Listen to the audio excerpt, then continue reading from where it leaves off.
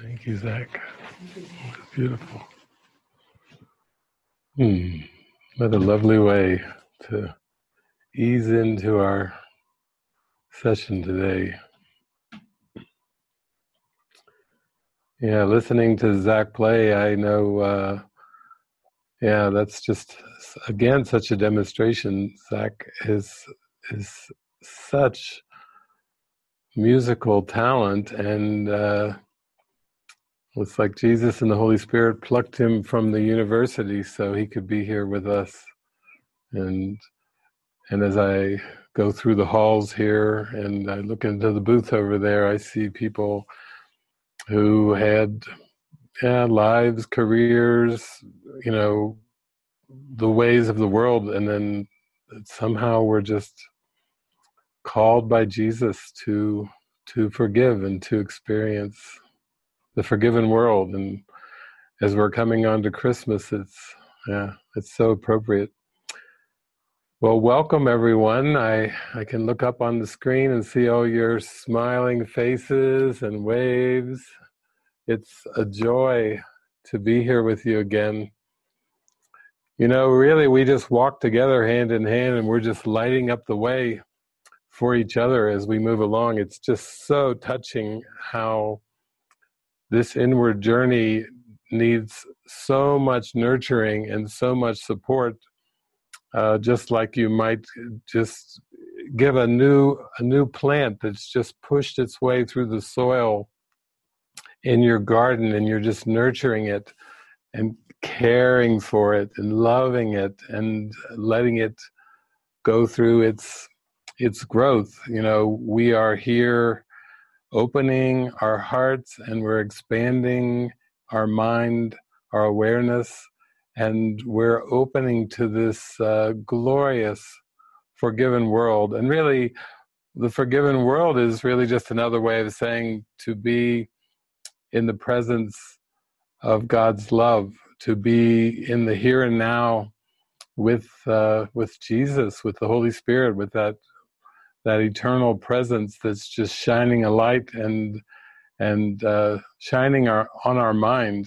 And so a lot of times when people get involved in spirituality or even religion and theologies, there's so much of the do's and the don'ts, and this one's a Messiah, this one's a Savior, an avatar, and so on and so forth. But it's all really just pointing us to this simple present moment where we can just be still and be relaxed and feel so loved and so connected with everyone and with everything.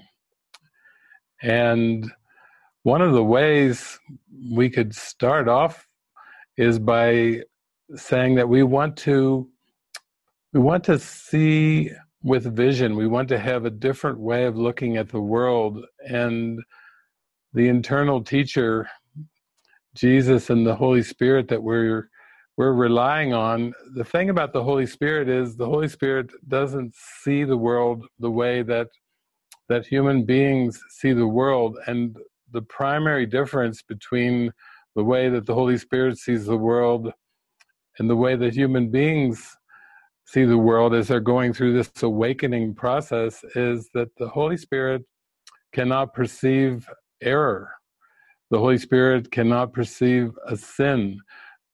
The Holy Spirit looks upon a forgiven world, and that is the vision of Christ that we are opening our minds to. So, we're coming close to another beginning of a year, 2020, and I don't know, some of you maybe make New Year's resolutions, but it may be nice to have a New Year's resolution this year.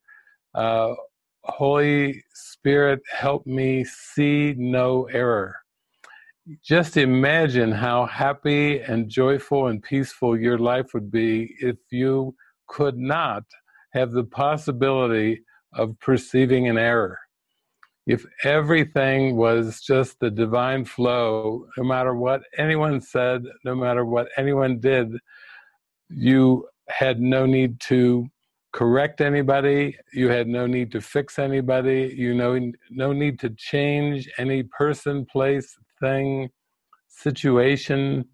Imagine a pristine state of mind that overlooks the error and only looks to the light of the atonement. And now we know why forgiveness is such an important function, because the only way to be in that experience is to be with the Spirit and to relinquish all attempts of holding on to the ego or the ego's world, the ego's way of looking at the world, which is one of fragmentation and division.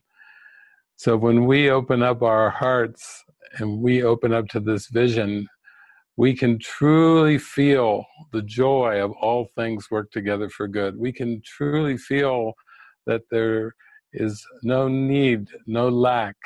Everything is complete. Everything is fulfilled. Everything is total. Everything is unified. And it sounds very otherworldly, but we could say that in one sense it is. When Jesus says in lesson 128, the world I see holds nothing that I want, he never leaves it there. He always rolls on to the next lesson. Beyond this world is a world I want. And he's talking about the forgiven world. He's talking about this world of complete non-judgment, where there's not even a thought of judgment. So today, I think in opening up this beautiful session on the forgiven world, I just went to, back in the day, back in the 70s, the course was actually published in 3 volumes. So what I'm holding in my hand is one of the 3 volumes. It's the workbook for students, it says. And this one is so old that one of the pages started falling out this morning when I opened to read it. It's ancient. It's from decades ago. But nice hardcover. You carry these things around in the 70s and you put them in your backpack and you've got a weight, because this is the middle-sized one. The text was even bigger. But I thought just to open this up today, I would just open up to what I call the forgiveness lessons. If we're going to experience the forgiven world, then let us hear our beloved Master Jesus teach us about forgiveness. So I'm just going to read just a little bit because it's just so delightful. But I'm going to read from lesson 121, Forgiveness is the Key to Happiness, and lesson 122, Forgiveness offers everything I want. And what struck me today when I saw the lesson, when I read the title of the lesson, when I opened this book up, Forgiveness is the Key to Happiness, just think about that. A key is for the purpose of unlocking something, right? That's why we use a key. We use a key to unlock something. And so he's saying forgiveness is the key to happiness. That must be unlocking happiness. And all of us want to be happy. It's for sure all of us want to be happy. It's just that the ego is kind of a tricky inner teacher that's trying to teach us that our happiness comes from pursuing external goals or pursuing something in the world, and somehow if we achieve or accomplish this goal or task or pursuit in the world that we'll be happy. But Jesus is saying, no, it's actually forgiveness is the key to happiness. The state of mind that is forgiveness is the key to happiness. If you are forgiving, as Jesus teaches forgiveness, then you are happy. There's no way to forgive and be unhappy. You will discover as you forgive, you experience a sublime happiness, a very tranquil happiness, a serene happiness, and it's a consistent happiness. It's so consistent. It's actually constant, because there is no opposite to this forgiven world. This forgiven world is the purpose. It's the point of everything. So I also really jumped out at me the first three words of the lesson just jumped out at me today when I looked at it, because the first four words are, here is the answer. That's how it starts out. And I noticed as I went later on into the next lesson, he says it again. He says, here is the answer, but he puts an exclamation point. And then in the next paragraph, he says, here is the answer a third time with another exclamation points. You know, Jesus doesn't usually put a lot of exclamation points in the book, but he starts off his lesson in forgiveness with, here is the answer, and then he follows it up twice more in the next lesson. So we could say that forgiveness and the forgiven world is the answer to any conceivable problem, any upset, any discouragement, any trial that you have, any difficulty, anything. It's just good to know that there's really just one answer to all of the millions and billions and trillions and gazillions of seeming problems, that there's only one answer. And to me, that gets my attention. When I read this, I just am like so attentive, like, okay, you know, I remember just feeling when I opened this up, the first time I read it, I just was like, felt this love wash over me and this peace. And I was just like so humbled to think that there is one answer to this world. And that as you experience this answer, your trials and tribulations are over forever. And it's your gateway to eternal peace. He says, here is the answer to your search for peace. Here is the key to meaning in a world that seems to make no sense. Here is the way to safety in apparent dangers that appear to threaten you at every turn and bring uncertainty to all your hopes of ever finding quietness and peace. Here, all questions answered. Here, the end of all uncertainty ensured at last. Then when I dropped down a little bit in this first lesson, forgiveness is the key to happiness, what grabbed my attention was he said, forgiveness is acquired. That's an interesting word to put with forgiveness. Forgiveness is acquired. Just like you think, you know, you acquire learning in this world, just like think you may acquire a property or acquire a car. There's all kinds of things you could acquire, it would seem, in this world, but he's saying forgiveness is acquired. It is not inherent in the mind. Isn't that interesting? Forgiveness is not inherent in the mind, which cannot sin. As sin is an idea you taught yourself, forgiveness must be learned by you as well, but from a teacher, capital T, other than yourself, who represents the other capital self in you. Through him, you learn how to forgive the self you think you made and let it disappear.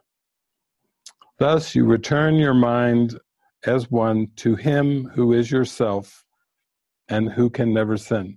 So, forgiveness is acquired and it is not inherent in the mind. I think that's why A Course in Miracles is really a mind training device for training your mind to acquire the experience of forgiveness. Since sin is unnatural in the mind, then the correction of sin is in one sense unnatural. It's not inherent. So you're really going for, you might say, a present goal, not a future goal, but you're going for a present goal that has to be carefully acquired, and it will seem to require some practice. So that's why it's so important to not gloss over this. You have to go into an experience, and it's not going to be merely words. It's not going to be the steps that will in the end be important, but it will be acquiring this state that is not inherent in the mind. It's not natural. The mind is so peaceful in its natural state because Christ is an idea in the mind of God. So our true identity is an idea in the mind of God, and to be the Christ is natural.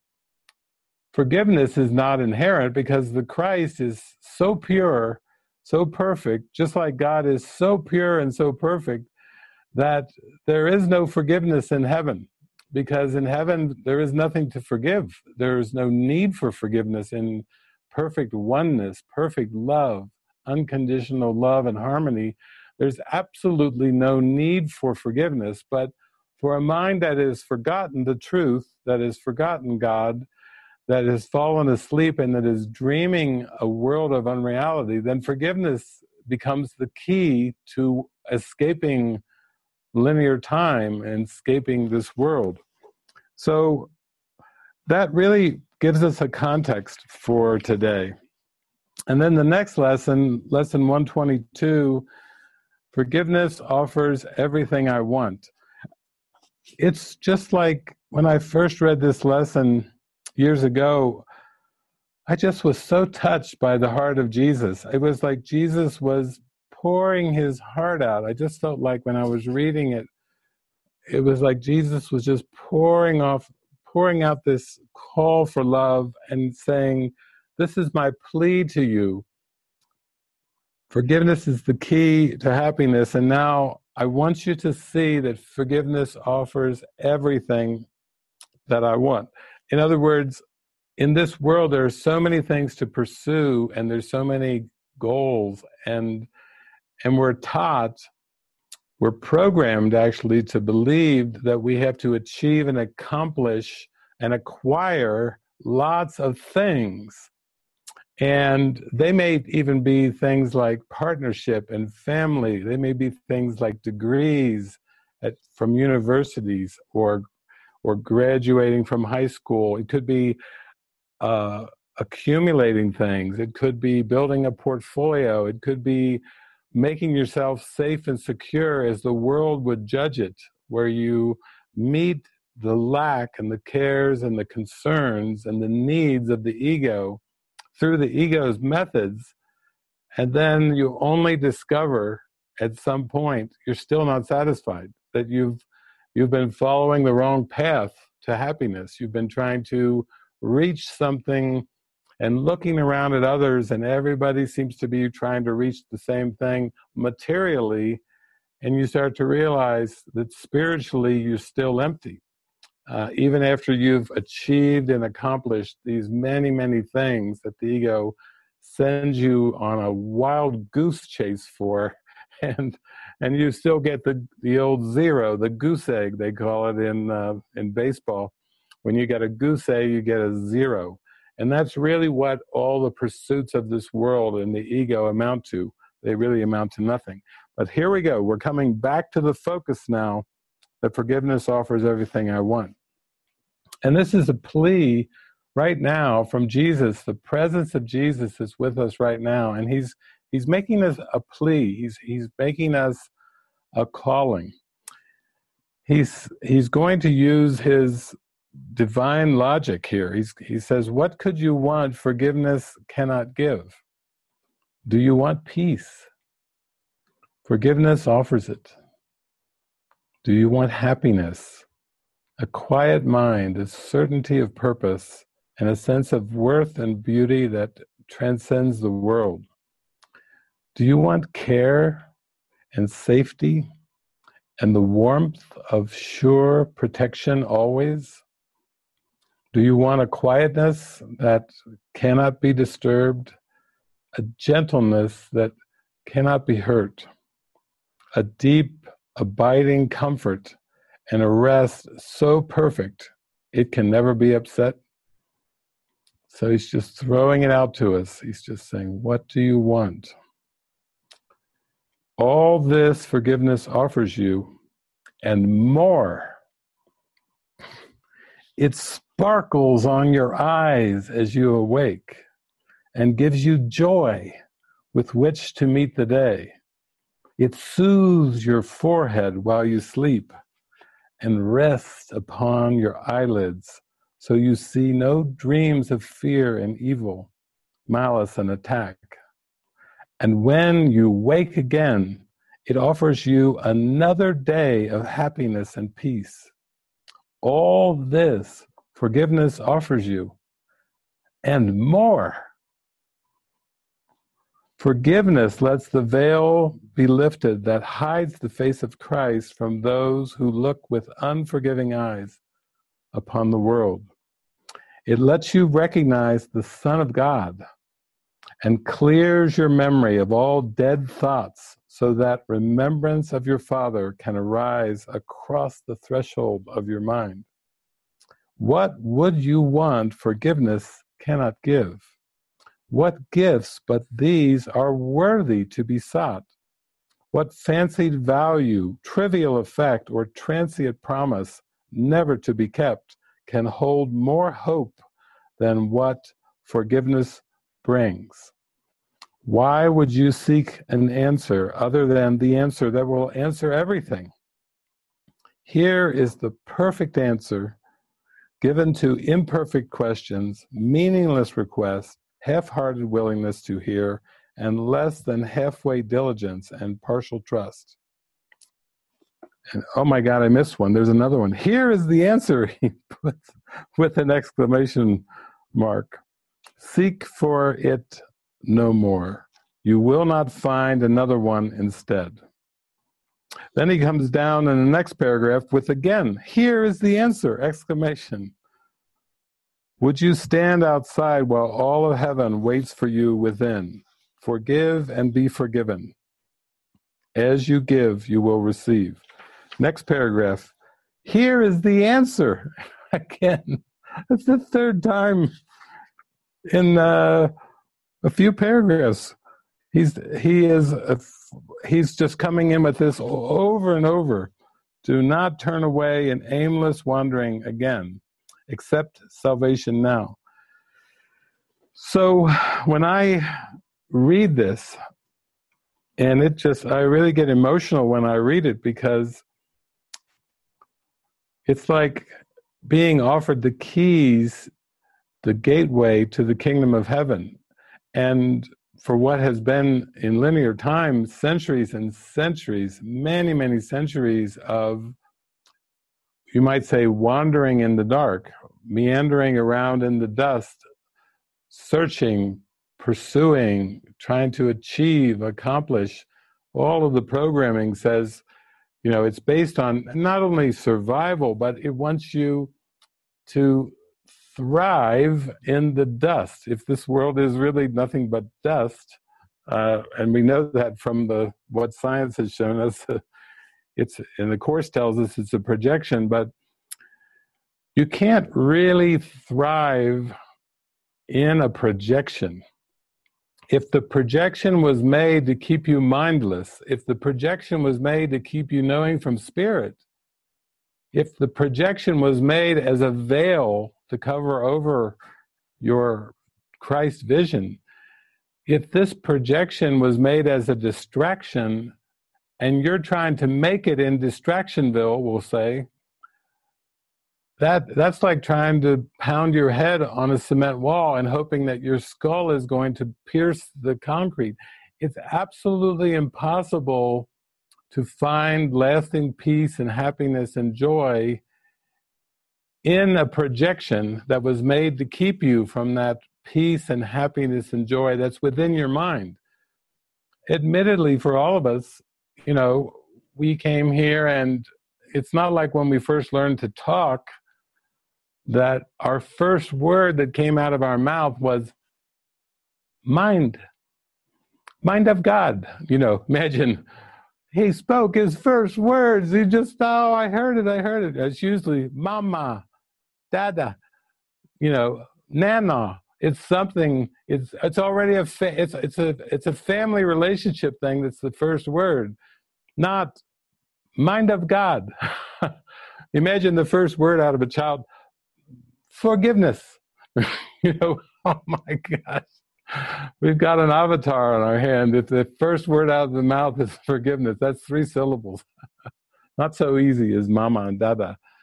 But the thing about it is, we have so much programming, conditioning, beliefs that tells us that we're not enough and that we have to achieve, accomplish, we have to possess, we have to accumulate, we have to carve out our niche, we have to make our way in this world, and we have to be somebody.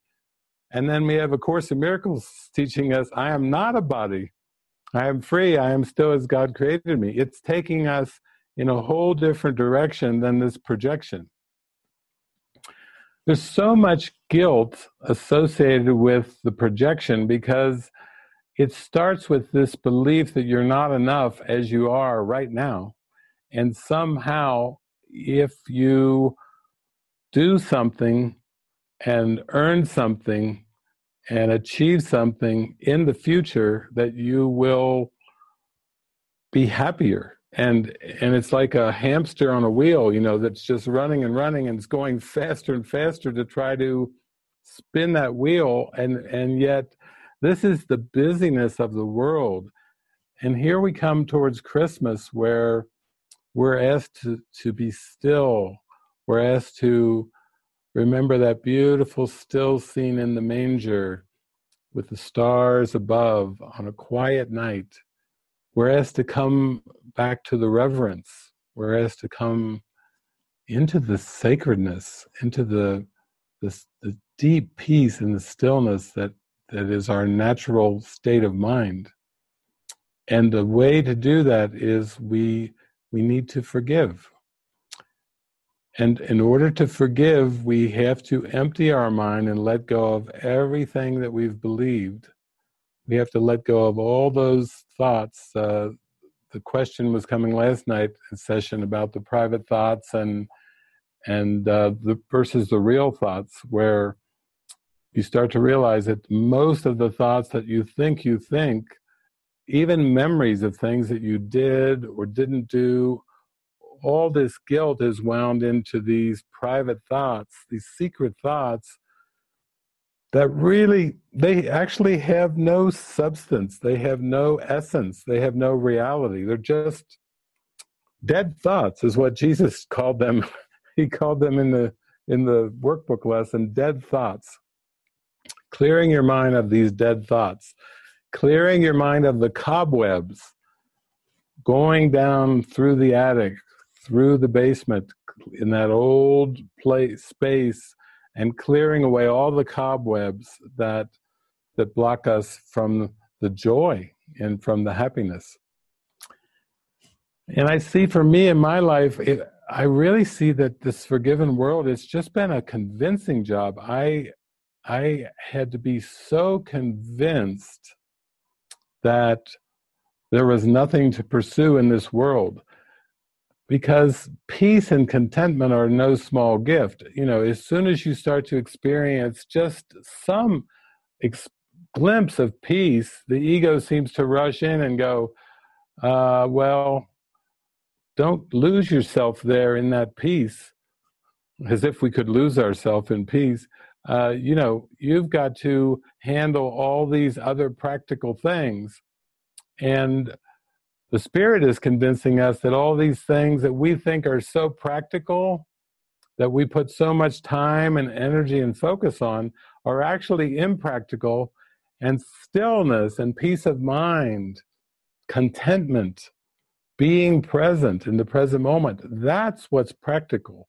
It's the complete flip. It's the complete opposite of everything that we've ever believed.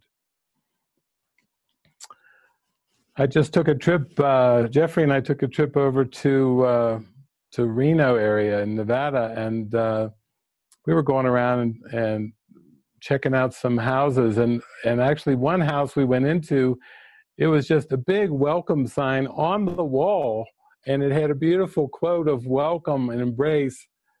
It was a quote from Walt Disney. And then I was like, I felt so warm, gushy and warm when I saw that quote on the wall, right on the wall. Then in a couple of the rooms, there was the princess from Tangled that had to find her way back to being the princess, and then Ariel from another Disney movie, and then we took time to actually go see Frozen 2. You know, the movie just came out. Some of you saw Frozen. Now the Frozen 2 is out. And I just went in the theater and I just was washed over with these beautiful Disney colors. And it was bright, sparkly. It was just spectacular animation. Deep ideas about listening to your inner voice and facing the resistance and really going for it. And as the movie went on and on and on, it just was like, I won't give the whole plot away, but it was like discovering that everything that Elsa had believed and Anna had believed about their life, their family, their friends, their city, by the water, everything that they believed that was told to them by their forefathers was a lie. And it was a complete inversion of what was the truth. And to me, that was a powerful message too, because this ego belief is a total lie about absolutely everything. It doesn't have a shred of truth in it. It's a death wish. It's the belief that there is no love. It's the belief that there is no God. Yes, admittedly, the ego makes and fabricates its fictitious world, its fictitious romances, its fictitious love, but it's not the love of God, which changes not at all. Love doesn't vary by person. Love doesn't vary by circumstance. Love is everlasting. It's eternal. It really cannot be squeezed down into a flesh cylinder or to a world of time and space. You start to realize, wow, this world is not my home. And then I was seeing signs and symbols everywhere I went, welcome home, welcome home. But it was this inner glow, this sparkle inside, this joy, this happiness that's deep within. That's the actual home, and it doesn't have anything to do with anything else in the world. One of the things that doesn't get talked about very much, I think, with A Course in Miracles is that you have to give yourself over to a dismantling where you have to, it's like deconstructing the image that the ego made of yourself, deconstructing the world that the ego made. Deconstructing the ego, not by fighting against it, not by trying to defeat it, not by trying to forcefully overcome it, but by sinking back into the meekness. Like Jesus said, blessed are the meek, for they shall inherit the earth. That's how you inherit the real world, or the happy dream, or the forgiven world. You inherit it through your meekness, through your defenselessness, through your non-reactiveness, through your quiet and silence and stillness. That's how you behold the forgiven world. You embrace it in your mind with the most loving care, and you give yourself that opportunity to do that by not pursuing and striving for anything in this world. Because whatever you strive for in this world will hurt you. Not in reality, but those thoughts and those beliefs will stay tucked away in the unconscious mind. And then you still will have what seems to be failures, relationships falling apart, businesses falling apart, body falling apart, world crashing and falling apart. You have all that comes just from pursuing something outside yourself. And what I mean by that is in time and space. Instead of just sinking inward, coming deeper and deeper inward. And I know how this can sound, because I remember at the beginning when I was really giving myself over to the Course, the ego was just in my mind at that point just saying, oh, come on, you cannot think this is serious. You cannot take this course seriously. And to me, I was in the tractor beam. I was being taken and lifted and carried every day as I let go more and more of what I thought was the life of David in this world. I just kept surrendering over, giving it over, trusting. Okay, show me again. Show me what I need to see. Just keep convincing me. I'm going to hang in with this. Just keep convincing me. Now, in this world, we are accustomed to learning, and we think that learning is something that people do. We actually believe that children learn, and we believe that adults can learn, and that we actually, frankly, believe that human beings can learn. And then the deeper I got into this with Jesus, he was saying, no, those bodies are part of the projection. Those bodies don't learn at all. It's your mind has fallen asleep, and it's learned this whole world. It's learned this fragmented world. And it's taught itself that bodies can learn, but he said, nothing's really going on here. And then I'd say, well, it's important to learn because, you want to make better decisions. And he's like, yeah, but it's still not the bodies that are doing the learning. It's your mind listening to the guidance of Jesus and the Holy Spirit that actually unlearns the ego. You unlearn, you unwind from it, and you unlearn the ego until you empty your mind so completely of ego thoughts and beliefs that you're just back to the light. You're back to the stillness.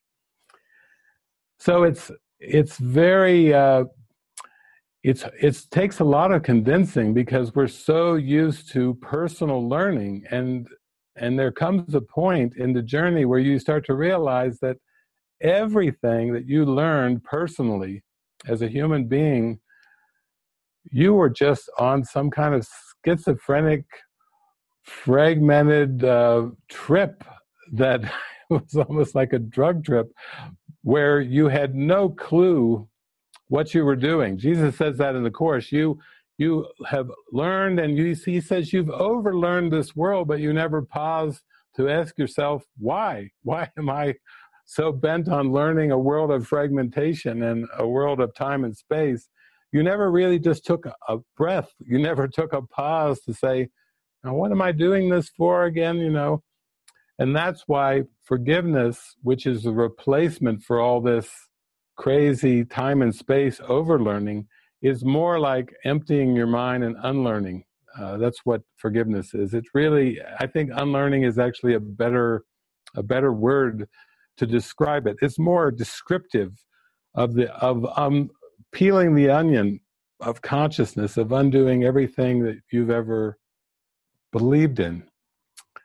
Now, right away, the ego is going to scream bloody hell. If as soon as you've been going forward with this learning, as soon as you put it in reverse, you can count on the ego to scream bloody hell. It does not like this idea of unlearning. It does not like this idea of stillness. It equates stillness with laziness. It equates being content in the moment with being just plain dumb, being an idiot. I mean, it has a whole thought system that is meant on distractions and busyness. So it's not going to be taking lightly to this desire to forgive. You do have to let it all go. In the end, everything about this world you have to let go. When I was coming back from Brazil, Jeffrey tipped us off, Slava and I tipped us off to a movie, because you get so many movies you can watch, and it's a 9-hour plus flight from Sao Paulo to Dallas. And so one of the movies that I watched was called Brian Banks. I never had heard of it, but I'm looking in this movie, Brian Banks, and it's about a man in Los Angeles area who was a very talented football player, and then at some point he is falsely accused of sexual misconduct and kidnapping and all these things that he didn't do. He was just accused of things that he didn't do, and it takes him years and years and such a vigilance and he had to really believe not only he knew his innocence, but he had to try to share about his innocence, to try to clear his name. And he lost 8, 9 or more years of his life, his whole football career at that time. Everything was wiped out. Even being, after years and years after being kind of under house arrest, a very restricted life. And this was just to clear his name for what he knew he did not do. And then I've got my friend Dale, because some of you follow along with me and my friend in prison there in Chillicothe. And Dale's in prison for what he did. He seemed to do. He seemed to murder somebody, and he was convicted. He was sent to prison, and he's been, I think, in prison for maybe 16 years or a little bit more. And he's been reading my teachings, reading the Course, in communication with me and some of you probably, and in our Jeffrey in our community, and so on and so forth. So we have two movies here. One is to have the faith to clear your name for something you know you did not do. And then we have Dale over here to have the faith to go inside and forgive and clear your name for something that you seemed to do. That seems to be, in this world, there's a big difference between what you actually did and what you did not do. You know, that people would say, well, there's a big difference between killing somebody and not killing somebody, or killing, having a sexual assault charge and then being innocent of that and not doing what you were said to have done.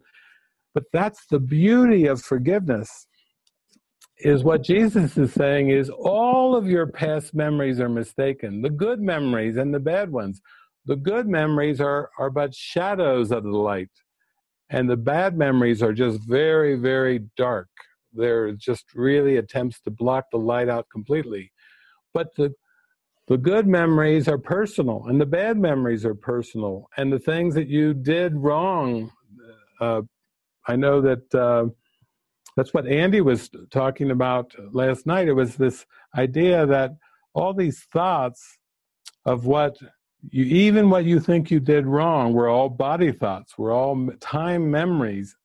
And Jesus is telling us that the whole thing, the whole construct of time and space has been a descent into fear. It's a detour into fear. It's a detour into darkness. It's like you're believing something that's not real, and you're feeling fear and terror and guilt from this belief in something that has no validity and no reality whatsoever. So you can see that forgiveness would apply equally to my friend Dale in prison as well as to Brian Banks. They seem to be divergent stories, but it literally shows you, it shares like a blanket of light over the whole world. And then let's pull this back and let's make this really practical.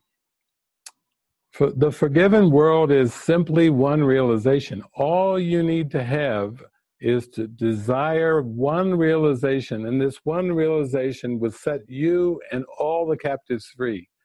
It's a projected world, so it's not like, it's going to take millions of years for this to happen. Actually, if you can get back in the projector room and you can realize the impossibility of attack and the impossibility of projection, you're home free.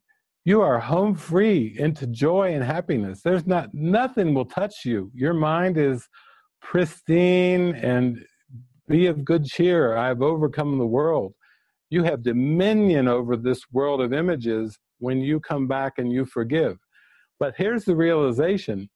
You have to realize that there's nothing outside of your mind, that it's a trick to believe that the world is external to your mind. Because if the world was external to your mind, you would have no way of escaping it, no way of correcting it.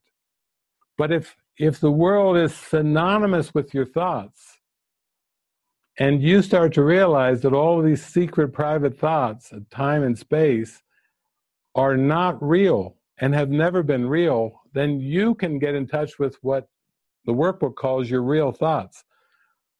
What's an example of a real thought? What's an example of a thought that's in your mind right now, even if it's covered over by all these attack thoughts and judgments and time and space? A real idea is, I am as God created me. I still am as God created me. I still remain as my source created me. I was created in love. I was created in joy. It's that I amness, those I am thoughts, those beautiful, beautiful I am thoughts are still there. They haven't gone anywhere. They're not going anywhere. What comes from God is so true, is so real. And these layers of thoughts about time and space and your story, your goals, ambitions for the future, your memories from the past, both good and bad, it's all part of a construct that's to keep you from knowing who you are. That's the message of the Matrix. The Matrix was pulled over your eyes to blind you from the truth. That's what Morpheus is telling Neo. It's the world that was pulled over your eyes to blind you from the truth. I just met a young man in Brazil, and he said, I think the key to the whole problem of this world is found in the Matrix movie. I said, exactly. That's why so many people, so many young people were drawn to it. He watched that movie, he told me, when he was 9 years old.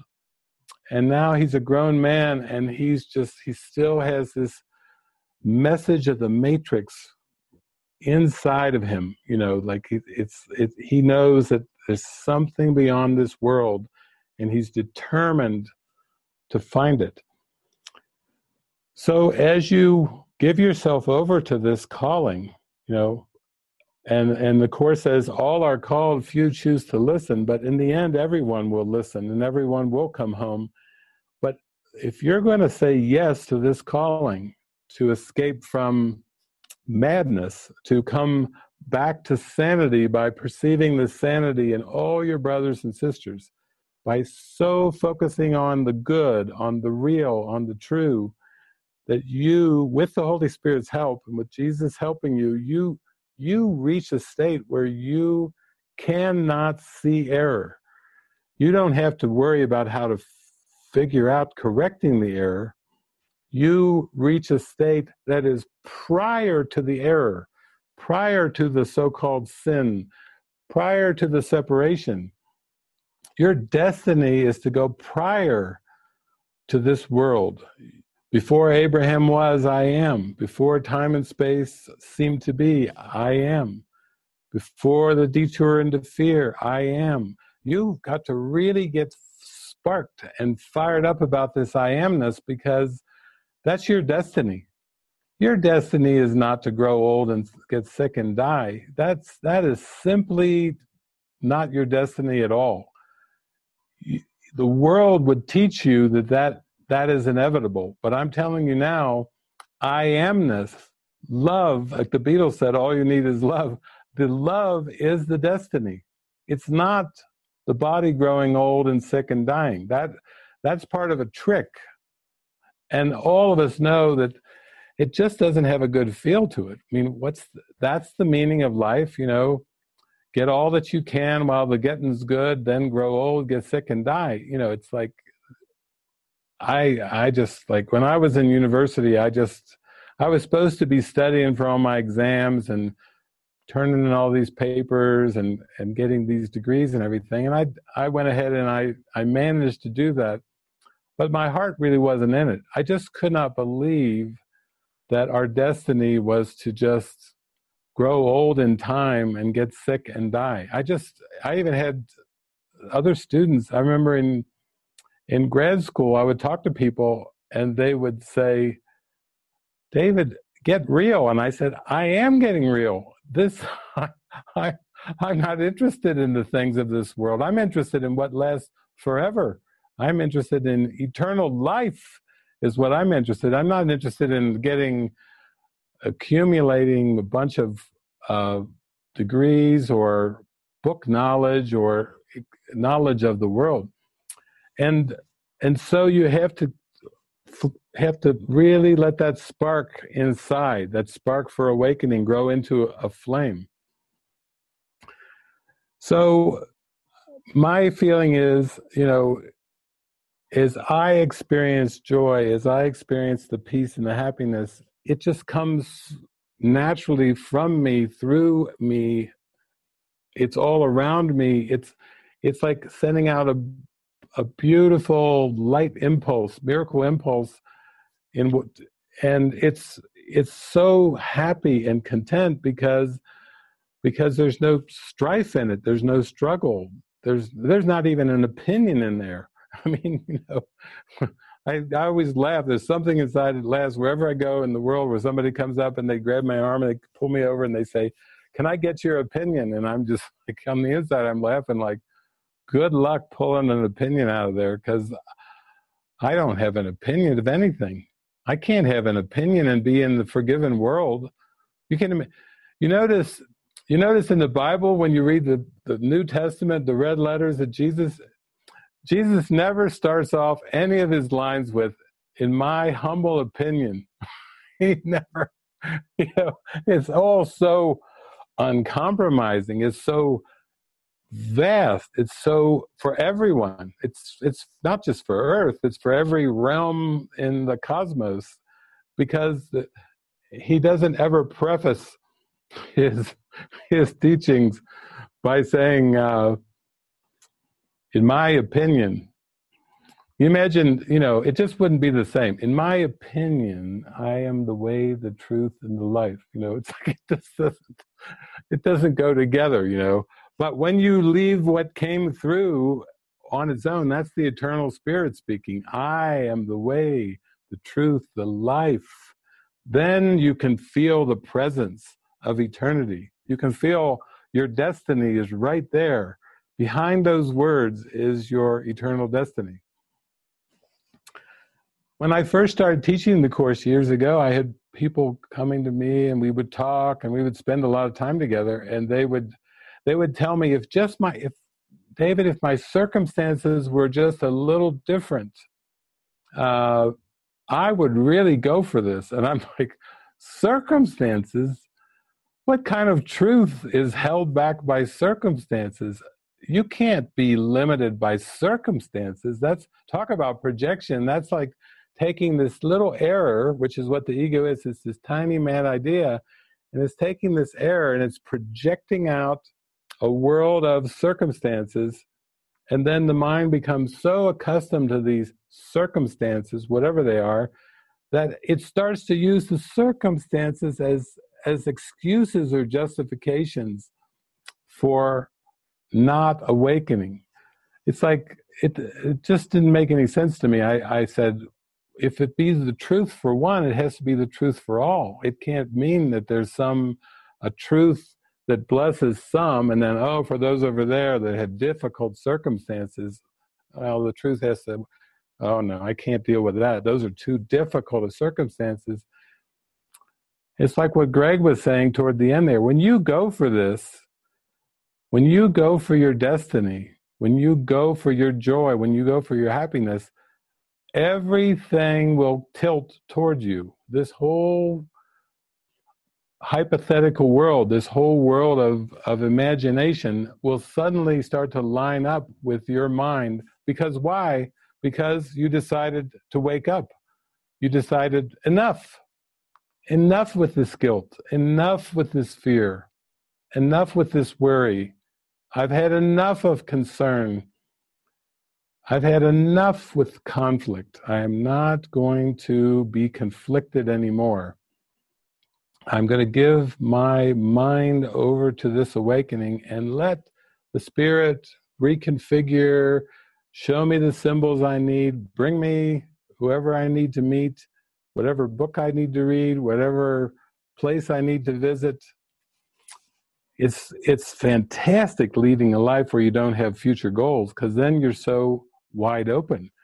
Imagine if you really were so trusting and so content in the moment, that you were that open-minded that you could just be in that place of receptivity to accept an invitation.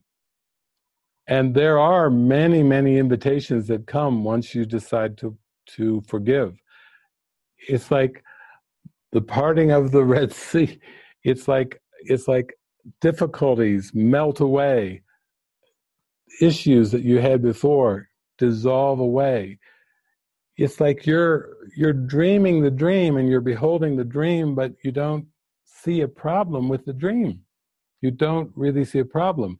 Before you wake up from the dream, you must get to a point where you see there are no problems with the dream. That's what a happy dream is. It doesn't have any problems. You have to come to the place of happiness before you wake up to eternal happiness. You don't get to heaven by dying.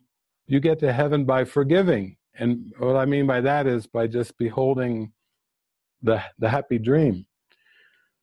So, this topic is so touching to me. This is so deep. This is so relevant.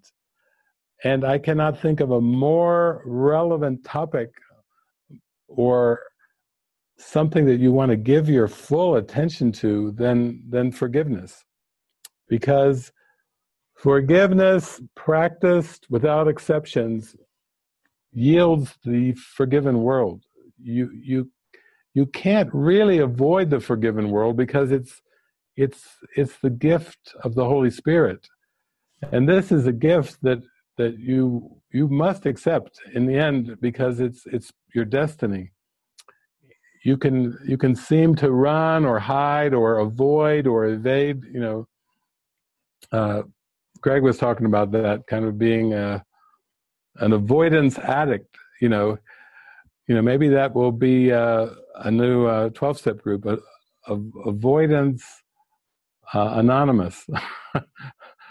In the end, you do start to get to a point where you go, I don't want to avoid anything. If Spirit's trying to show me how to be happy, I don't want to short circuit that or delay that or push that away, because I'm entitled to that happiness. That's who I am. I was created happy, and I'm going to be happy. I'm not going to fight it anymore. I can't fight this feeling anymore. I've forgotten what I've started fighting for. It's time to bring this ship into the shore and throw away the oars forever. Thank you, REO. The songs are singing to us. The movies are reaching us. All the signs and symbols in time and space are being used by the Holy Spirit to say, it's time to wake up. It's time to be happy. First be happy and then wake up to eternal happiness. But be a bringer of light. Be a bringer of the joy, of the happiness. Well, I have to say, one of the things that I enjoy the most about being with all of you are our family. You are, as I look at where you're all from, some of you are from the United States, but I'm looking at Australia, Brazil, Canada, Germany, Japan, Mexico, Netherlands, Norway, Peru, Sweden, Taiwan, UK. I mean, we have a big global family here that is in the tractor beam of light. I'll say that. And then I really, really, really, really enjoy when you pour your hearts out and you write in questions. And I really enjoy it when you raise your hand and you participate in these big online global retreats, because it just touches my heart. I just feel whenever you're pouring your heart out and asking a question, I can just feel my heart chords going. I could feel my heart chords going, tuning in last night and watching where I think it was Angie was just in a trailer park, And she didn't even know. She just felt like she couldn't even formulate the question, but I could feel, Angie, I could feel your heart. I could feel your heart because there's something stirring inside of us that knows that there's something more than what we experience in this world. We know there's a lot more. We know we're tapping into something that's huge. We're tapping into the mothership of love and light.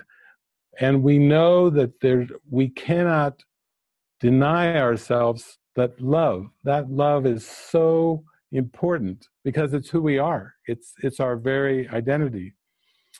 And I can feel that in everything that you all share, in the questions and the answers. I took some time to go through some of the questions and prayers that were written in for this online retreat. And I started to see, I could really feel your hearts. Holly writing in from Australia, I remember from the last time we met here online, how devastating that was to go through an end of a relationship, the loneliness, the sadness, the frustration, the humiliation, everything that was tied into that breakup of that relationship, and also with your ex-partner. There wasn't the communication, so it was like agreed that you wouldn't communicate. So there was that sense of like, wow, I want this, I need to heal, but it seems like communication is so much a part of the healing, and yet if that was part of the terms of the breakup, that just adds another layer of frustration onto it. Instead of being able to talk it through or cry or just emote and go through that healing process, it seems like that's like another, like a restriction that's laid on there. And as I was reading what you had written too, it reminds me that's why Jesus spends those 9 chapters on special relationships, because, as your life is going along there, you're working on your graduate studies, your doctorate, you're doing your travels, your adventures, and I love those pictures, by the way, of all the places you would go and this, and it was so beautiful. But also, that's what this unconscious is. There's this unconscious desire for love and form. Really, it's very, very deep. It's way out of awareness, and it's not until we seem to have an opportunity that it starts to come up, almost like the Loch Ness monster. It's just lurking under there. It's a big slithering monster, and it's okay when it's swimming because nobody sees it in the deep oceans. But when it comes to the surface and it rears its head, it's absolutely devastating. But we do know that it's part of the healing process too, of bringing the darkness to the light, and allowing whatever is down there to come up, so that we hold no private thoughts, so that we have no secret wishes that we're not even allowing into awareness. We have to become aware of that.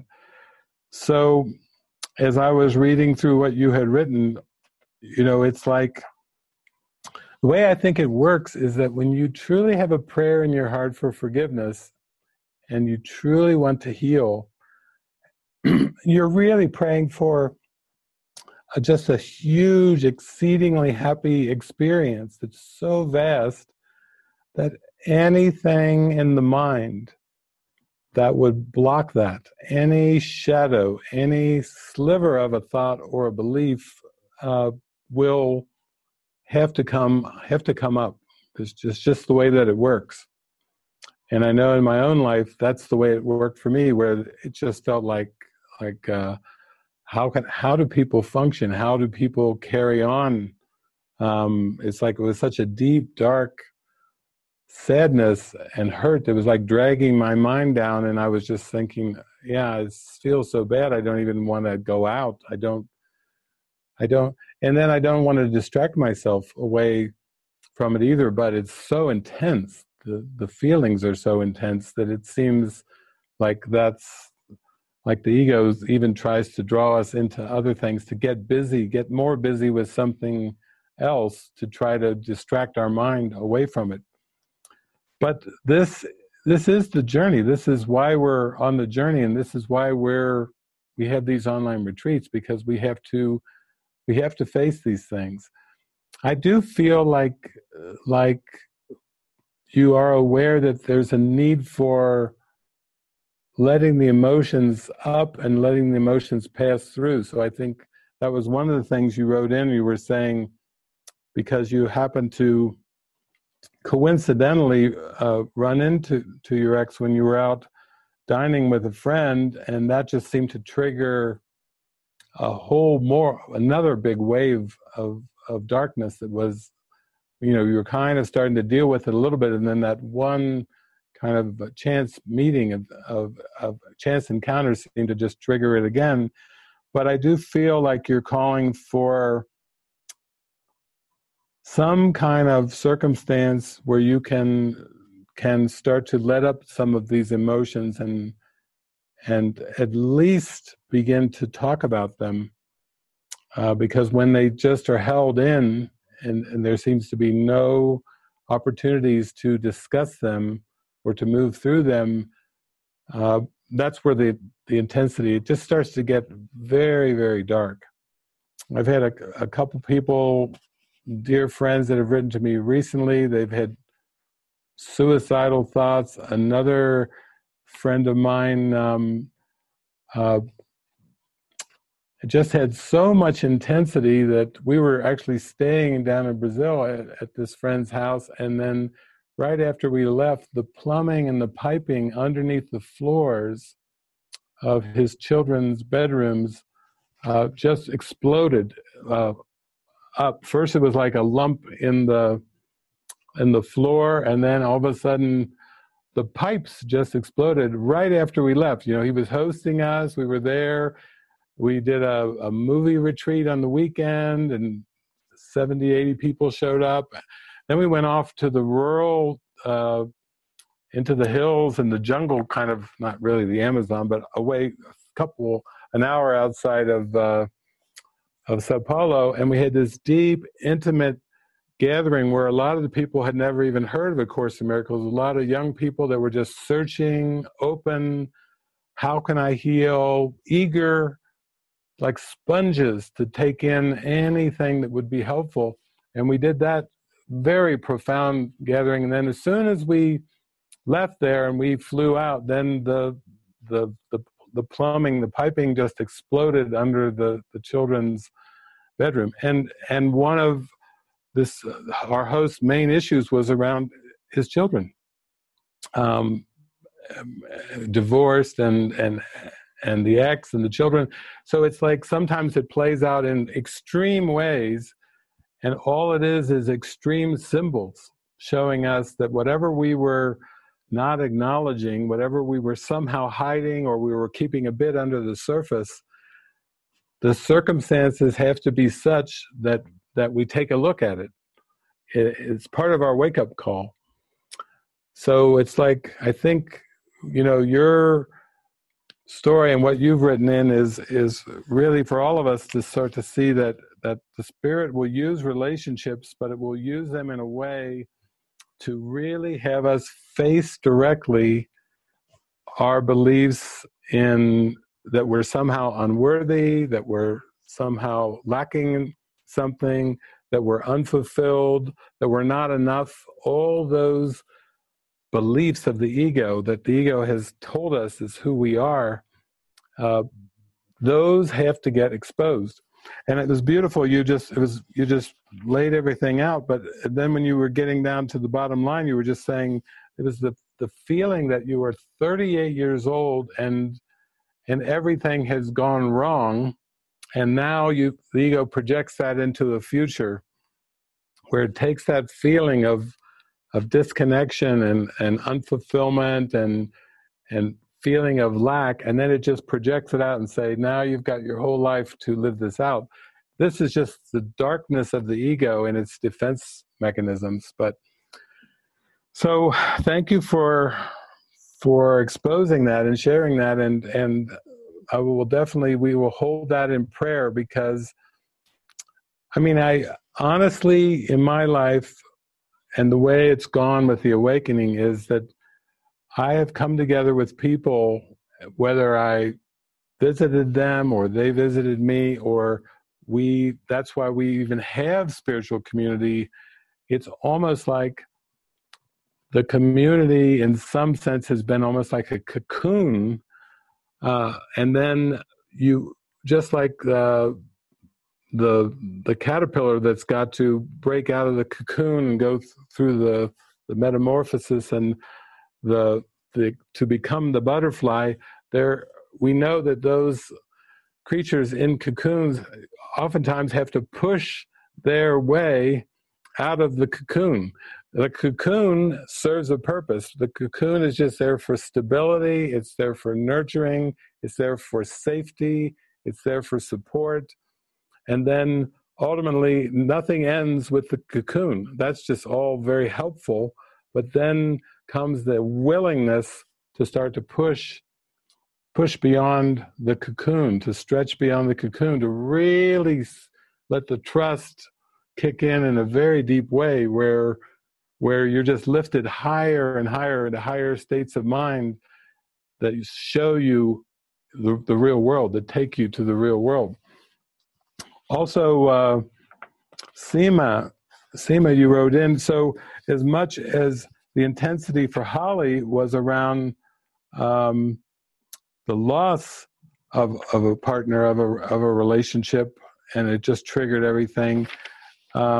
This Seema's, your angle has been more like with your mother and the frustrations and the control mechanism coming up, and you've been sharing on our recent online retreats for some time of all the things you went through with your father, with his cancer diagnosis and all of the conditions, and it's almost like just that everything you went through with your father kind of cracked your mind open, and kind of drew forth more compassion than you had ever experienced, and more warmth and more love, that you were saying in what you wrote in, that now with your father, it's not so much what his behaviors are. You know, when you go to a family get together or visit, you can feel the patience.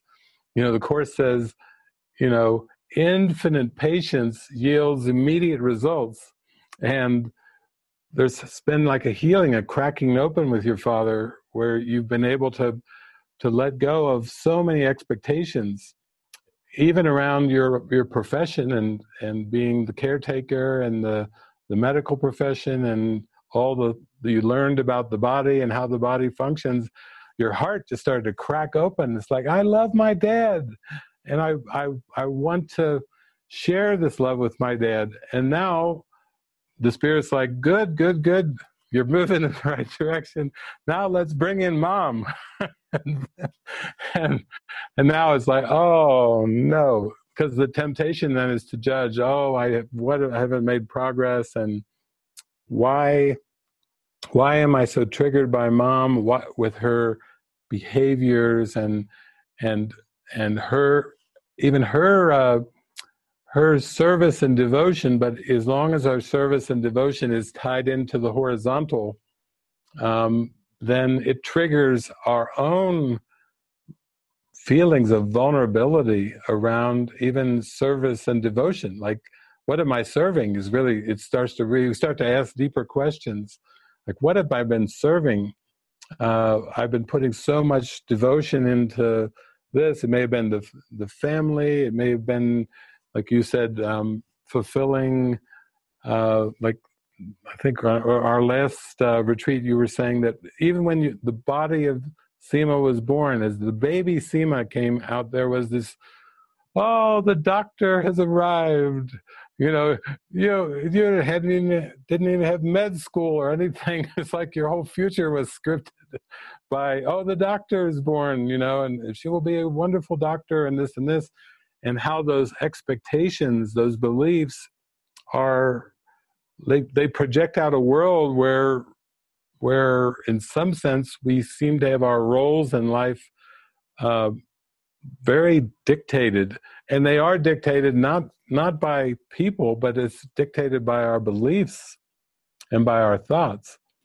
Like I always say, like a soul coming in then with a backpack, and the whole world is in the backpack, the whole cosmos, and you throw it out, and then you seem to be stuck in the destiny of playing out whatever you threw out.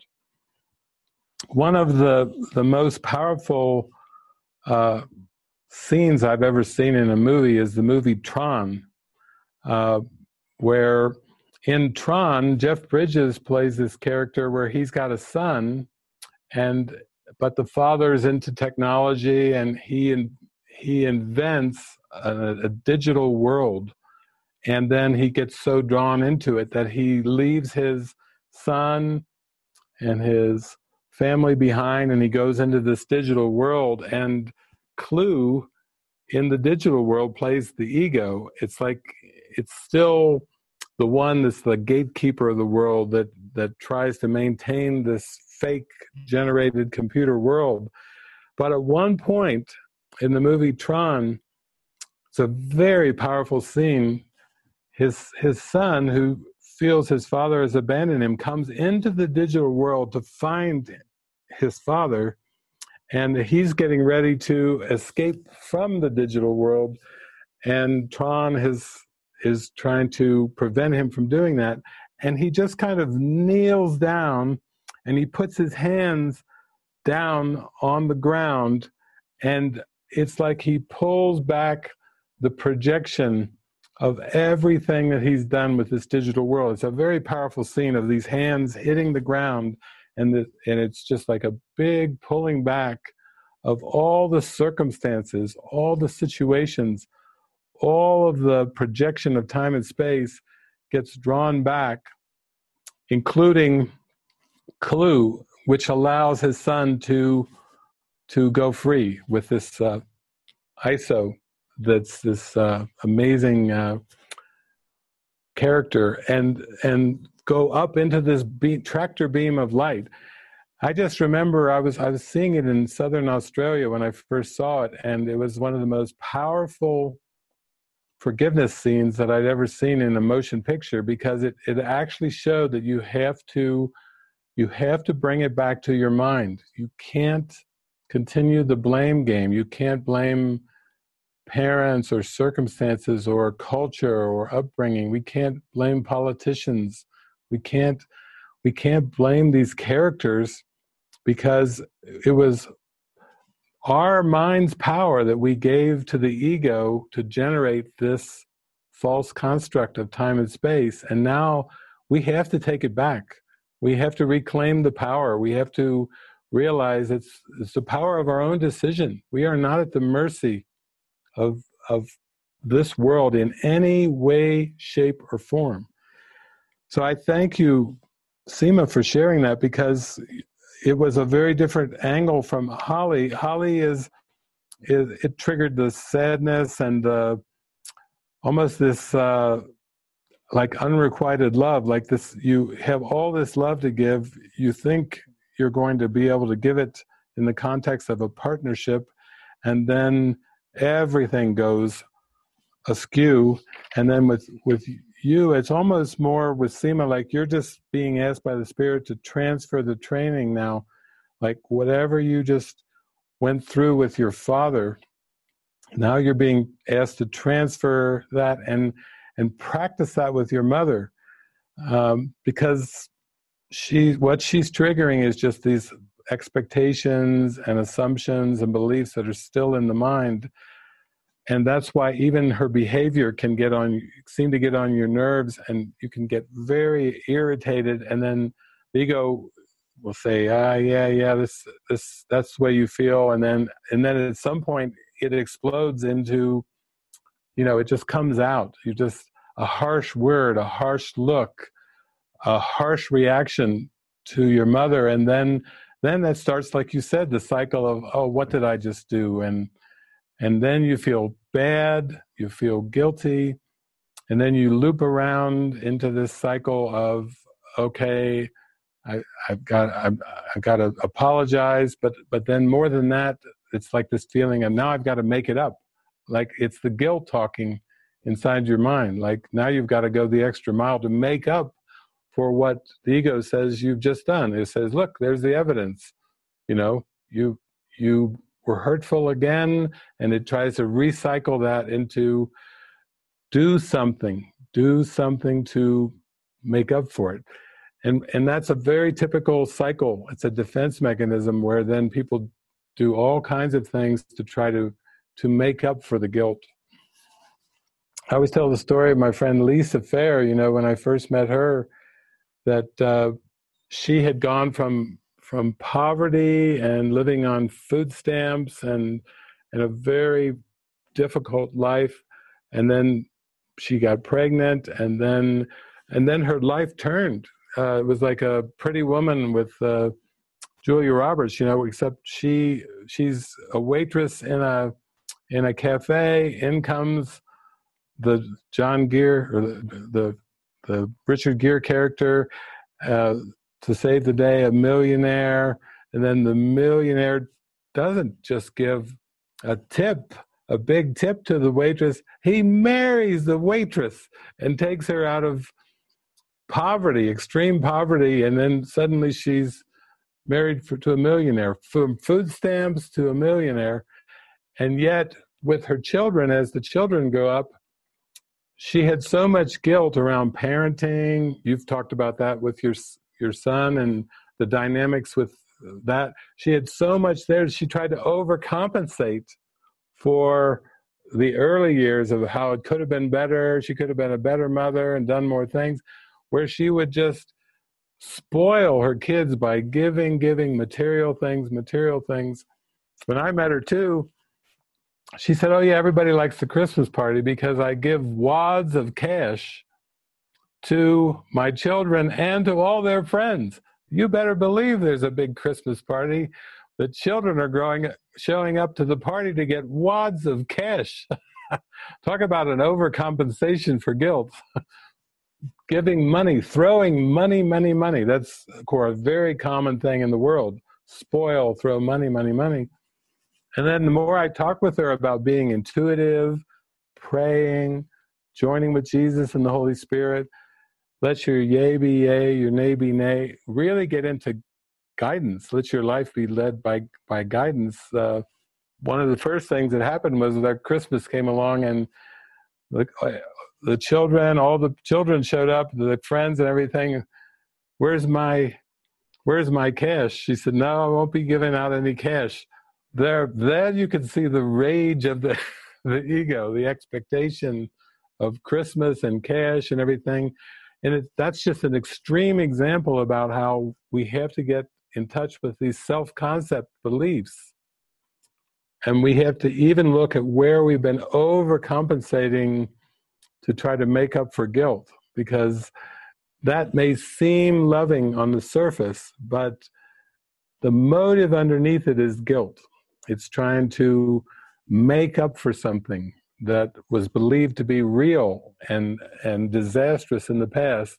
And then, you know, that's where codependencies get reflected in the projected world. It all starts in the mind.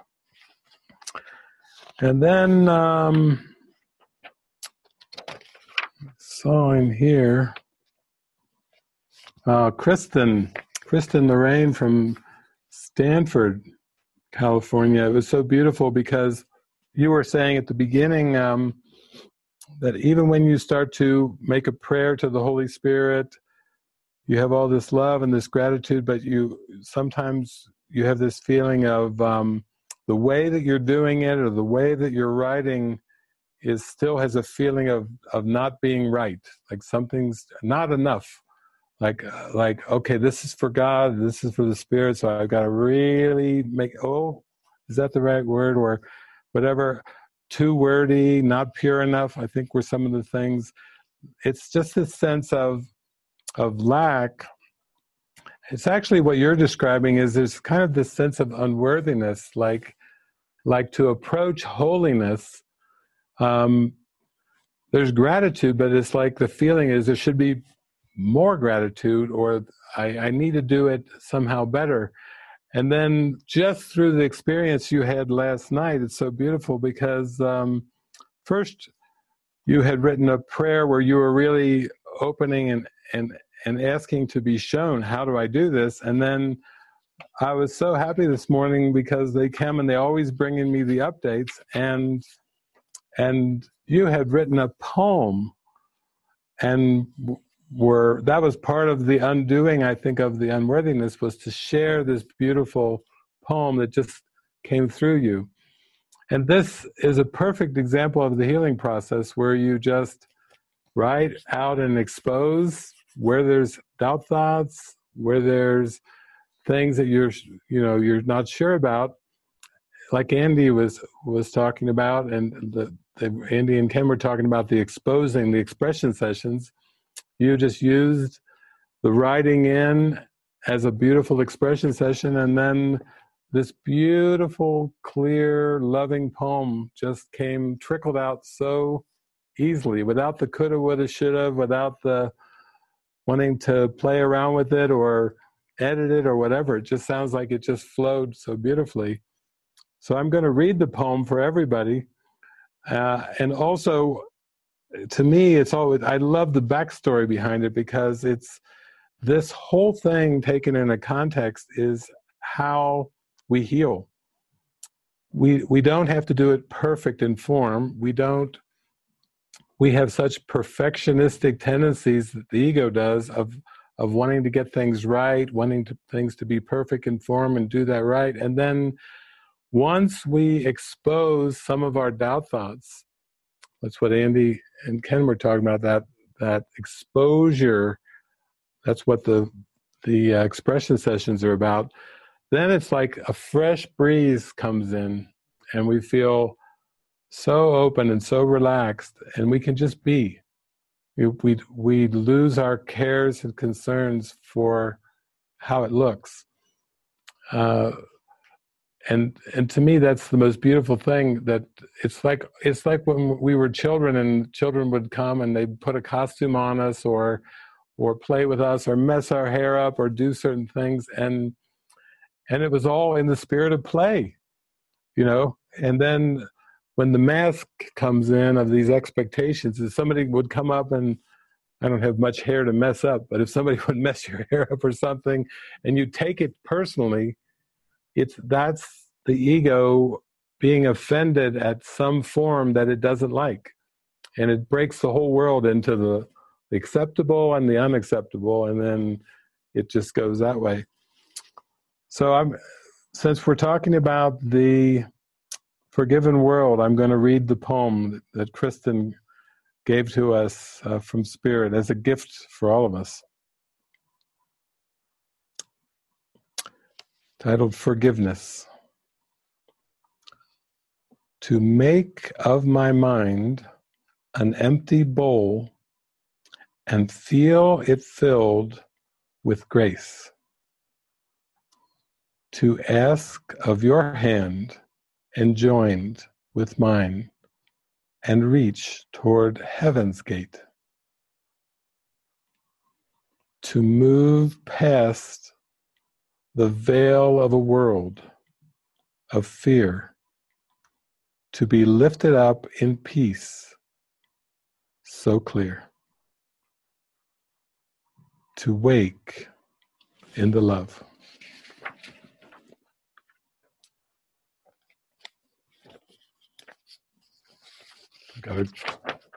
It's all stapled together here, so I'm going to get the last verse.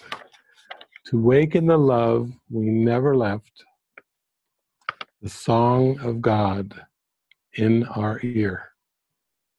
That's sweet. So that is like a demonstration of what we're talking about, to open to the forgiven world. And to the extent that we cannot make exceptions with that. Sometimes people feel, well, I can't do this at my work situation because of this and this and this, or with certain family members or with a partner or certain ones, that's where you really have to have the honesty to just notice if there's a little bit of a holdback or a little bit of a, I won't say that, for fear of rocking the boat or fear of consequences. Yeah, that's a big one in this world. We feel like we have to hold certain things back. And then the joy of even being guided to a mighty companion or just a close friend and being able to just pour our heart out and just say whatever is there to be shared, that is so healing. Because Jesus tells us in the Course that it's the thoughts that we want to protect or hide that hold us back from forgiveness. So coming to a discernment or an honesty just to start to look, oh, there's something I still am hiding, still holding back, that still is gnawing away at me, I'm still struggling with. Those thoughts go around like a tumbler without exposing. Sometimes we have to start to realize that that's the point where the forgiveness can occur, is by not hiding and not protecting. That leads into what Stephanie wrote, because Stephanie is feeling all the gratitude, and she's been practicing with handing the thoughts over, and she's drawn to that. But Stephanie, you wrote, lately I notice when I journal that I have a holdback. There have been a lot of things I shared with Holy Spirit, but there have been thoughts and feelings I didn't want to share. My pencil just stopped moving. But I heard the invitation to try it out. So I wrote very slowly, word by word, accompanied by tears. And I handed all over to the Holy Spirit.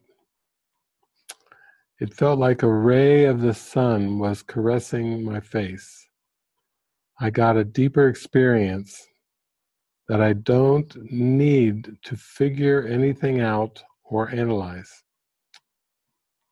No private thoughts towards the Holy Spirit. I feel this deep trust like never before, and experiences of love miracles are guiding the way. So that's similar to what we just talked about with Kristen, where it's like really paying close attention where, if there's any sense, even a slight sense of holdback. And this situation was what many of us have used, journaling. So it's just, you don't even have a person there. You're just kind of watching very carefully, where am I holding back? Do I still feel some shame or some doubt or even a sense of embarrassment or anything like that? And so here's the prayer that Stephanie included for all of us. I thank you, God, for the joy and laughter I experience. Holy Spirit, decide for me. Amen. With love.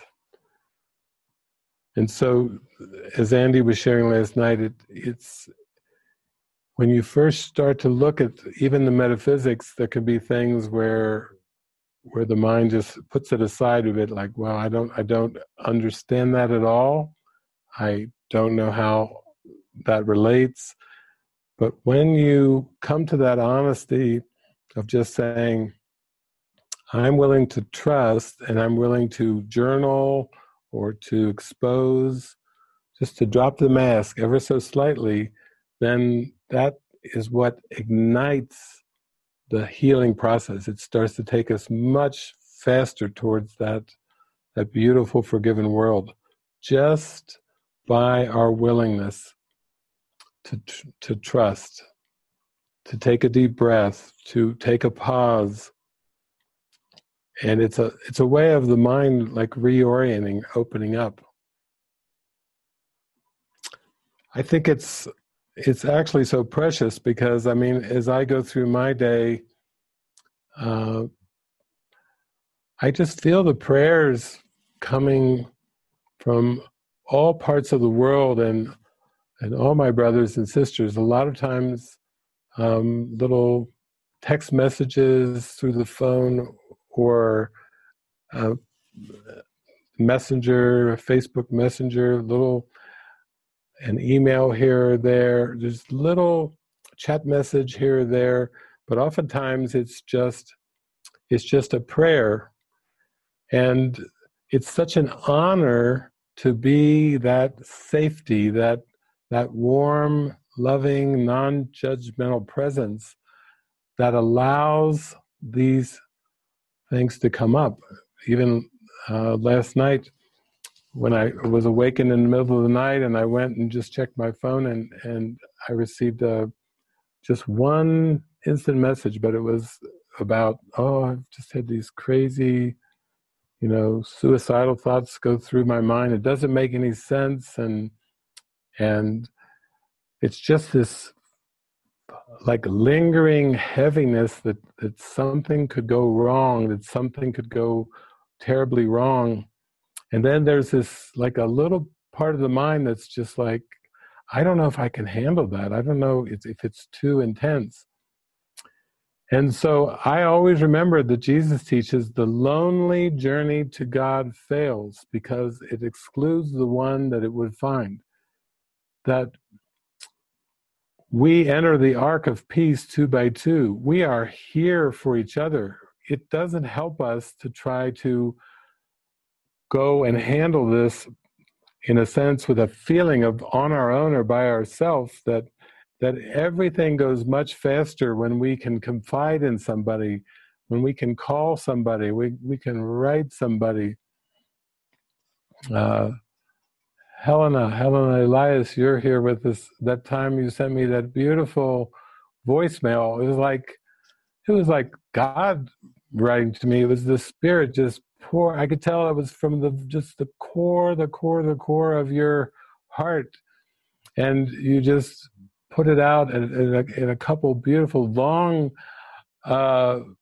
voice messages, which was fantastic because I was just every second of every one. It was just like so much love, and that's the thing. We do need to extend when the Spirit puts it on our heart to extend in however that we're supposed to do it. I think you even did it with the video, I think, which was beautiful. And it was so beautiful because I could just hear it in your voice. I could see it in your face that we're so joined in this, and we need to be joined in this because it's not like the kind of things that people talk about climbing Mount Everest or overcoming some physical obstacle. The ego is not a physical obstacle. It's at the core of our mind. It's almost like we have this mind that's pure light, and then it seems to have been defiled by this tiny mad idea. And in order to really see past this speck, this tiny little mouse roaring at the universe, this little speck of a belief, we need to join in that way, and we need to walk hand in hand, because otherwise it seems too overwhelming. It seems like it's too big. Like I remember years ago, I saw a caricature that the famous psychologist Abraham Maslow had drawn, and he was in the field of psychology. But in the field of psychology, there were so many theories, and there was Freud that came before him, and B.F. Skinner, and all these. There were some pretty dark, pessimistic views of psychology and the human condition. And Abraham Maslow was this psychologist who believed everybody was good at the core of their being. And he always tried to look for the good in all of his patients, and he even built that hierarchy of needs, the basic needs below, and then at the very top of his pyramid was self-actualization. And he really believed that deep down, we are good. We are good at the core. And we need to practice loving as Jesus loved by really seeing the good in everyone that we meet. Not just some, but for everyone. It's like we need a vision that's so broad that we can overlook the behaviors. We can overlook those facial expressions. We can overlook that tone of voice. We can become so generous and so gracious and so into the goodness in our own hearts that we can, if somebody yells at us or screams at us or whatever, that we can feel that loving presence, and we can just be so soft and say, what's going on? Are you okay? Tell me about it. You know, we can reach out, and then all of a sudden the softness just comes in there because there's no attack, no defense, just easy. And I feel like that's the most value of these online retreats, is that even digitally, you know, it's amazing to get 80 some of us all in the same digital room. We can see each other's facial expressions. We can hear the tone of voice. We can feel that connection that we long for, that sense of intimacy of the mind that's so important for us. And in that I feel is the greatest thing of using technology for healing. The ego invented the whole world of time and space, and so the ego must be behind all the technology too, but Jesus and the Spirit can use whatever the ego made. And I just see that all of us joining all around the world in such an intimate way, this is such a glorious, holy use of technology. You know, I can feel the intimacy. I can see it in your faces as I'm talking. You have to forgive me if I don't look into the camera, but I'm like talking and looking into your faces as I'm talking, and that's just, for me, I see the faces lighting up, and that's how I feel. You're just witnessing my inner feeling, and now they're shifting around. There's so many of you. They have to shift. They have to shift from screen to screen. I feel like I'm a little bit like Lucy, you know, in the movie Lucy, where she gets there, she has to go like this because there's so many. I see so many smiling faces that we have to shift to the next group, and then there's another group of smiling faces, and then there's another group, because we can't. I don't have a big enough screen to fit all 80, some 85 of you or whatever on there. So why don't we, with the time we have remaining, why don't we, Nicholas, just open it up? And this is, for me, always, I just love to have these interactions. And then I have to say, I've heard the wisp of the movie. Wow, the movie. We need a movie to carry us, and this movie this afternoon is going to do it. You know, there's an actor in the movie that actually I have such a fond spot because of his playfulness, his transparency, his childlike spontaneity and glee, and I've seen it in a lot of different movies, but I'll just say Bill Murray is going to be in our movie this afternoon. And I like what comes through him. I like the way the Spirit uses him to open up all of our hearts, to come back to that humor and playfulness. So let's open it up, Nicholas, with the time that we've got left here. Thank you, David. Yeah, we have Regina who has her hand up. Go ahead, Regina. Hi. Hi. I'm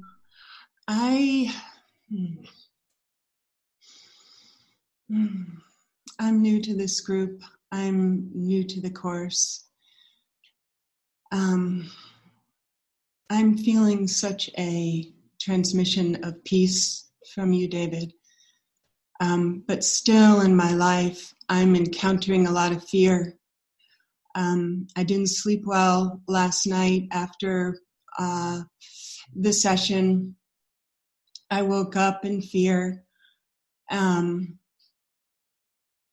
I do try, when I notice the fear, to pray, but sometimes I just come right back to the fear. And I find it really hard when I'm in that fear to hear any kind of guidance. And I so want to follow guidance. I was just laughing about being on the wild goose chase. And I've been on a real wild goose chase in terms of degrees and academics and money. And I feel like I've succeeded in that world, this world, not the real world. And I feel like there's got to be a connection between that and the fear. And I've done a lot of work. I've done a lot of work. And yet the fear is still there.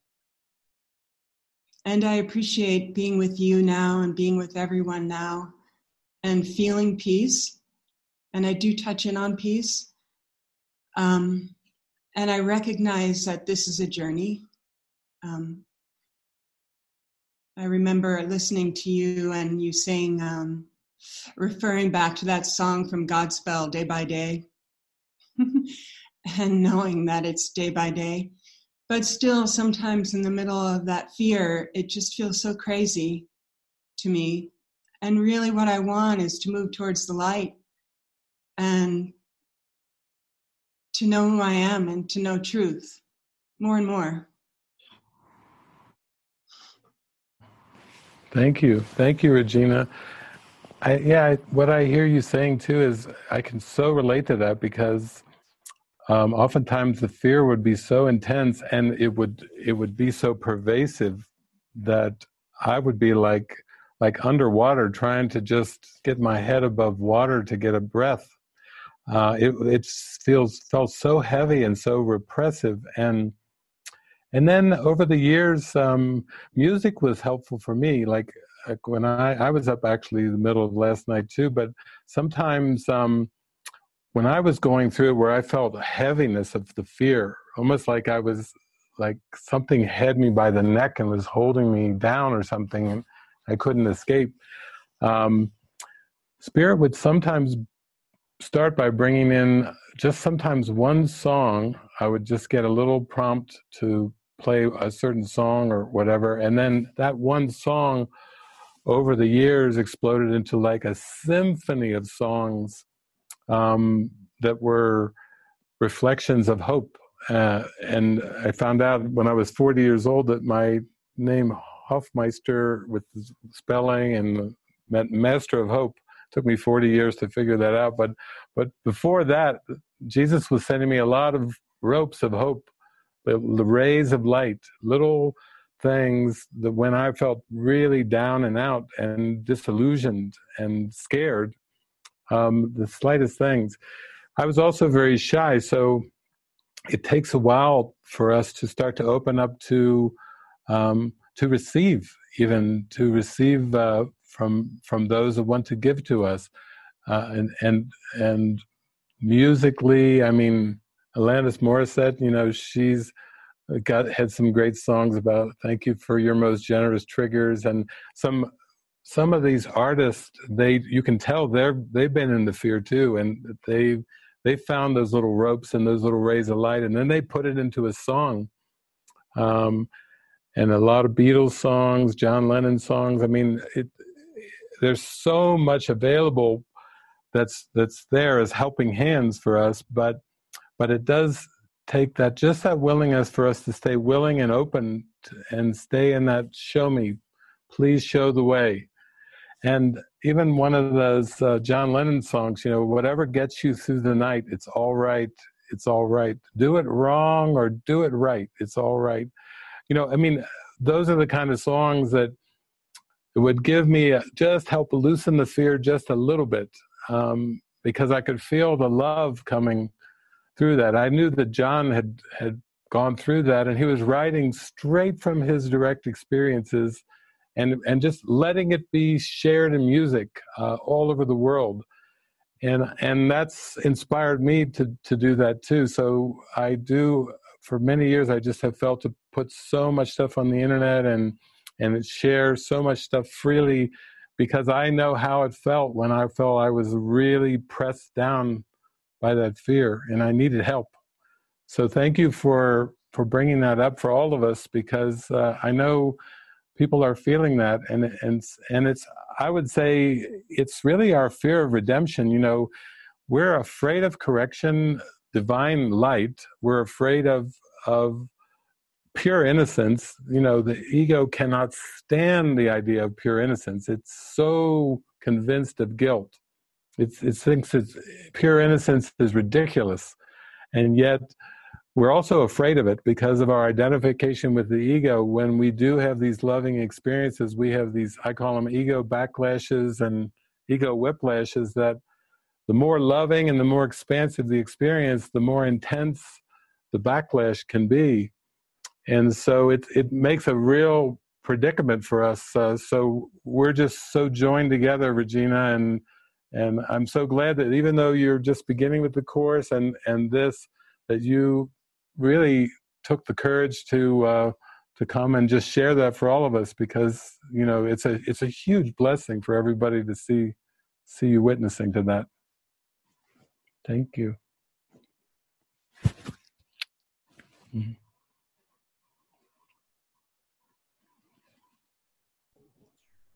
Well, we have just a few minutes, David. Do you want one more? Yes. Okay. We have Cecilia who has her hand up. Go ahead, Cecilia. Hello, can you hear me? Can you hear me? Okay. I just wanted to mention two things.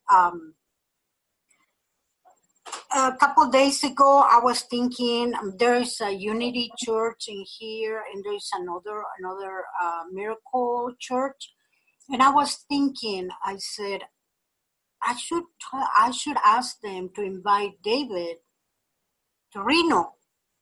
And then I saw David posting about being in Nevada in Facebook, and I thought, Nevada, where? And today when, David, you mentioned that you were in Reno, I was just shocked, because I was like, oh my God, I think I'm calling him, to come to Reno and start a group here or do something. I was just shocked. I was like, thanks, Spirit. Something good is happening here. And the other thing I want to mention is that when I was very young, I used to write a lot. I love to write. But I was writing my journal, and my dad and my mom picked it up. I fell asleep, and my parents picked it up and read it. And then I got in trouble for everything where I work, and I didn't write anymore. I was like, oh, hell no, I'm not going to write, and I'm not going to tell them anything about my writing. And then when I wrote my dissertation, it was very hard for me to write until my one of my guides told me that I was very bad. My writing was very poor, that I didn't deserve to be in a doctoral class, etc., etc. And then I thought, okay, just watch me. And then I wrote the dissertation, and I block again. I can't write. Then when I watched one of your videos and you mentioned, David, that journaling could help, I thought, no, I still don't feel comfortable. Then what I did was, when I feel that feeling that it bothers me, that makes me feel uncomfortable, worthless, or hesitated, doubtful, whatever, sad, I grab the feeling, and then I watch your videos. Yeah, I think I watched 5 to 6 videos, if they're short, a day. And if they're long, 2 or 3 during the day. That's the way I've been able to heal, little by little because of your videos. I feel I don't have to write. I just think about it, grab the feeling, and if at that very moment I can't hear or go watch a video, I just remember the feeling or write it down or whatever, and I just want to thank you for all those free videos, for all that information. I still have like 13 of your books to read, but I will someday, little by little. But thank you so much. Thank you, Cecilia. Yeah, you have a very powerful mind because you, Jeffrey and I were just there in Reno and actually looking at a possible community house right there in the area, right where you are, and also as a launch base to launch up and down the coast, all the way up there with you, Helena Elias, and Vancouver Island, all the way down through the Bay Area, and of course Sacramento, Fresno, down to Los Angeles, San Diego. We have a friend of ours, Olivia, who has 5 course groups in between Tijuana and San Diego. So it feels like that's just another calling of extending with our beloved ones out all along the West Coast. And the funny thing was, we really hung with it because there was so much like snow, ice, fog to get the plane off the ground, and then when we got there to Reno, it's the first time I've happened. I looked down; it was a blanket of white clouds. They were saying it was fog, but it just blanketed the whole area. And so we just circled around Reno. We were just flying around in circles, around and around and around.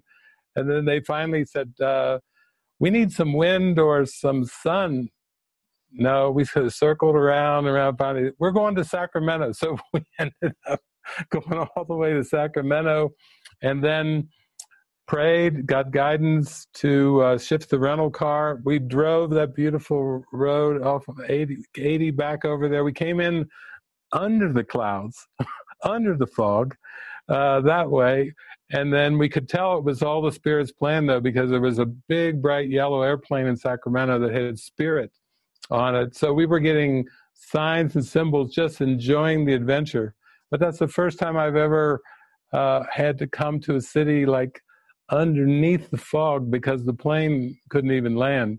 So your powerful mind drew us in there, and I heard that you might even be, aside from the books, you might even be doing our MMT, Mystical Mind Training, and that'll blow the ego out of the water for sure.